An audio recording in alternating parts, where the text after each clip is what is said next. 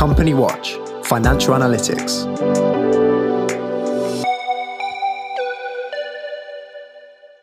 Hello and welcome to the third episode of our Company Watch Coronavirus podcast. I'm Jo Kettner, CEO of Company Watch, and I'm joined by Nick Hood, Financial and Commercial Risk Analyst. Welcome, Nick. Good morning. We're recording this episode on Thursday, the 9th of April. And today we're going to be talking about the ways in which medium to large size businesses are going to try to fund their way out of the COVID-19 pandemic. And we've got a number of themes here. So the first thing we're going to look at are the really kind of the multinational enterprises who've got existing facilities to draw on. Then we're going to look at some of the equity raises that have started to happen over the last days and weeks. So we've seen WH Smith, ASOS, Carnival all going down the equity raise route. And then third, we're going to touch on an idea that George Osborne, the former Chancellor, has floated about this idea of a national equity scheme. And that really is starting to address the problem that I think in government has also started to raise its head, that short-term borrowers face this issue of how do you repay a loan that you've taken not to invest in revenue generating activity, but just to keep your head above water? How does that loan not ultimately become a millstone around your neck? So what other alternatives are there to having this borrowing on balance sheets that in a year or two's time is going to start to really be crippling? So Nick, perhaps you can have a brief overview of those 3 points for us. Yes, certainly. Thanks, Jo. I think if you look at the first category, the big boys, it is astonishing. You come to realise exactly how strong and how resource rich these companies are, whatever their problems may be in the pandemic, and in fact for some of them beforehand. And I'm going to look very briefly at the big automakers, because there the numbers are eye-watering, and it just shows what big companies multinationals can do. I mean, the daddy of it all is Volkswagen, which reported, when people started raising questions about how they were coping, reported that they had 20 billion euros of credit lines available to them. And if you think that isn't big enough, Renault, of course, very much very much a state-supported enterprise, if not owned enterprise. The French government immediately stepped in when things started to get difficult, and are providing loan guarantees to Renault of 300 billion euros. Goodness me. I know, it's extraordinary. But look at some of the other companies. Toyota is raising $9 billion in extra dollars in new credit lines. Nissan, 4.6 billion.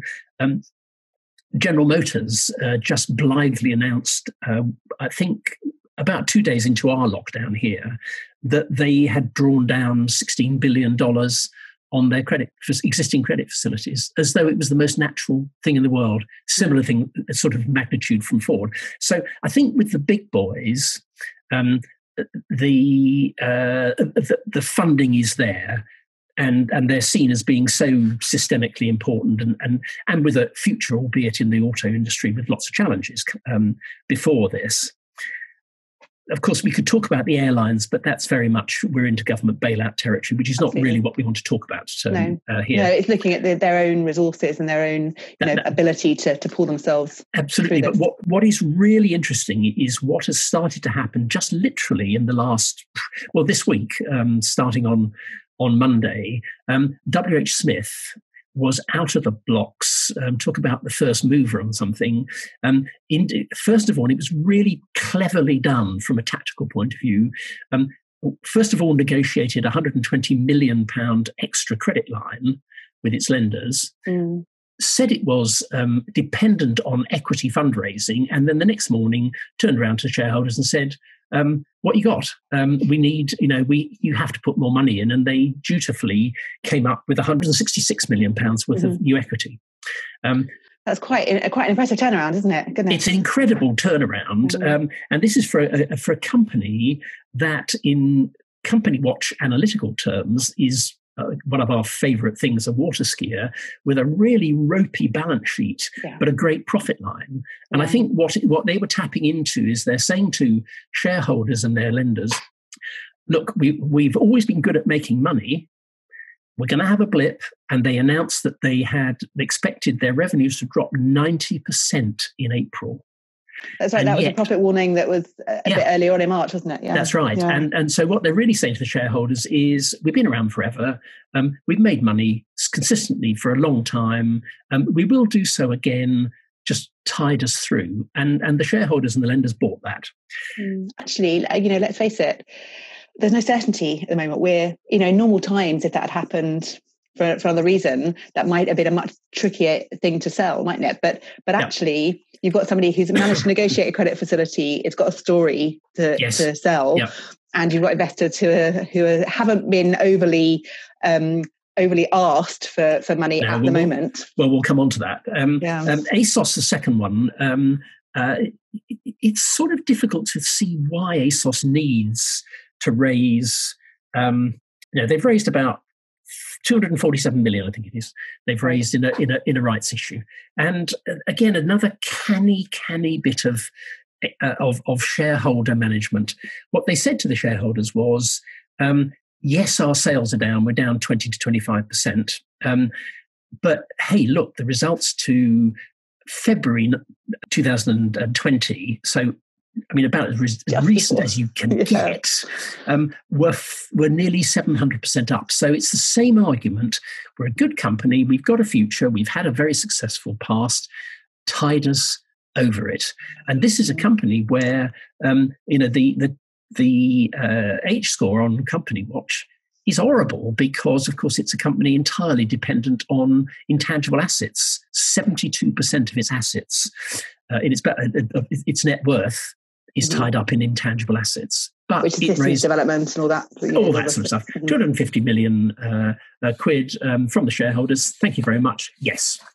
On the expectation that it will return to profit relatively quickly after this all begins to settle down.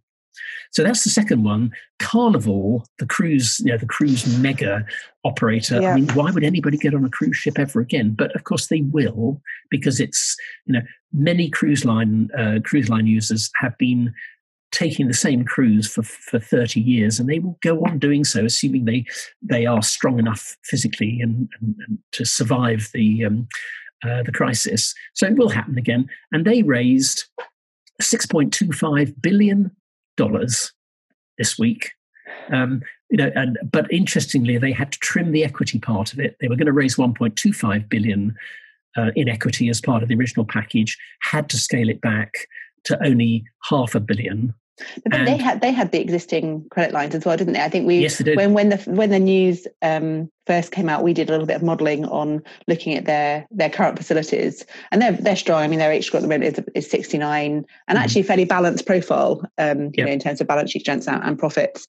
And even with the 1.5 billion loss, and that's down from 2.4 billion profits the previous year, they can, even if not drawing on equity, and the equity part has helped that. So I think taking on the debt and equity combination will help that through. But of course, we've got to, that relies on the fact that there will be some kind of normal for this business model. Whatever the new normal is. Yeah. with that. And I think what you take out of those three cases and the sort of general whispering in the market is, if you're looking at a credit risk or a supply chain risk at the moment of a major company, a listed company, you need to ask yourself some questions. First of all, you need to be encouraging them, if you have a voice in their decision making, to go early, because I think the early movers will do really well out of this. I think equity raising will get steadily more expensive as this crisis unfolds. You need to not just go early because there's more money available and there's no investor fatigue at this stage. You also need to go for a cynical reason, which is you can use past good results to say, look what a good company we are and what a good management team we are, before you have to start disclosing the full horror of the damage this thing is causing you. And it was very interesting. yesterday, one of the major fund management companies, Invesco, one of their fund managers wrote to 200 companies in which he has an investment and warned them. He wrote to them to warn them. So it's a very specific thing to say they would need to put, I think the wording of the letter was a very compelling case to be raising, and what the terms he used were expensive and precious equity. And the word to look at is not the expensive part of that, it's the precious bit. And what he's effectively saying is there are 200 of you out there that I invest in. If you're the 200th that comes to me looking for money, or if I think you're one of the ones who's raising more money than you need, you may not like the answer you get. And that's a stark warning, isn't it? It's a really, really stark warning, because there will be opportunists and there will be people who will jump on this bandwagon and say, it's never nice raising equity funding. Let's slip this one under the radar while there's so much else going on. And he's really saying is we're going to be very picky. We can't invest in all of you. Yeah. So just a shot across the bow to say that we're not going to be frightened into shoring up our investments. We're actually going to be looking on a exactly, and he's also saying we're not a bottomless pit of money, on that one. So I think that's very interesting, and we'll see how that plays out. How as more and more people come with a begging bowl asking for more. The last thing that you raised was the National Equity Scheme, the George Osborne idea. I have to say, seeing him put that across on that the TV interview. I forget what it was. Was it? I think it might have been PM earlier in the week. PM, I think anyway. it was on PM. And my gosh, it's a compelling idea, because it's interesting as I look around the world and keep in touch with what's going on. Wherever you go now, you are looking at governments being asked to bail out industries. The airlines is the obvious one, which we've already mentioned today. And what you are finding is more and more governments saying, we will support you, but we're not going to nationalise you. It's a very clear statement. I mean, there are some countries that will nationalise without turning a hair, but most developed countries really, really don't like that model. And so here you've got a problem. If the government's going to put lots of money into the rail companies, the bus companies, into charities, for goodness sake. Indeed, yesterday, yeah. Absolutely. But particularly the airlines. I think this scheme of George Osborne's is a great way of saying, we'll take some equity in your company. We're not going to take control. We don't want to be involved in the management. And again, he said that specifically in the interview. But what we can do is we can provide you with money that doesn't in any way sort of twist your balance sheet, but where we get to share in the upside. And that's got to be the way, hasn't it, out of this? Because I think it's frightening, the amount of borrowing that government themselves have got to do to, I guess, take money eventually, don't they? But the amount of debt that's going to be taken on, and actually, I think for companies, for individual companies, that becomes too much of a burden. It does. If you spend the next 10 years, we as a country will spend a great number of years paying this back. But for companies, if we want the economy to thrive, there needs to be more of a sense that this is equity, and this we're not encumbering companies with the debts. Do remember it took nearly 50 years to pay back some of the funding that the government took on for World War II. I remember in the 80s. I think that was some of the last payments. 45 years or whatever it was. It was a long time. So I think it's really interesting. A lot of companies have got to raise money, and the early movers and those that are a bit cute about how they do it, and who've got a good story to tell. The ones who will struggle will be the ones that were already struggling before this all started, which we've seen with the likes of Carluccio's and Bright House. And more, no doubt. And more last week. Yeah. Debenhams, why would you... that if ever I saw an asset... administration to take advantage, to create an opportunity to asset strip something, that's it. This is it. well, I'm mindful that we promised to keep these short and sharp. So I think we wrap up. One of the things that we didn't talk about, which I think maybe is a topic for next time, is private equity in this, and what the private equity houses are going to feel about this new fundraising round. But we'll come back to that. As always, thank you so much, Nick, for your very interesting commentary.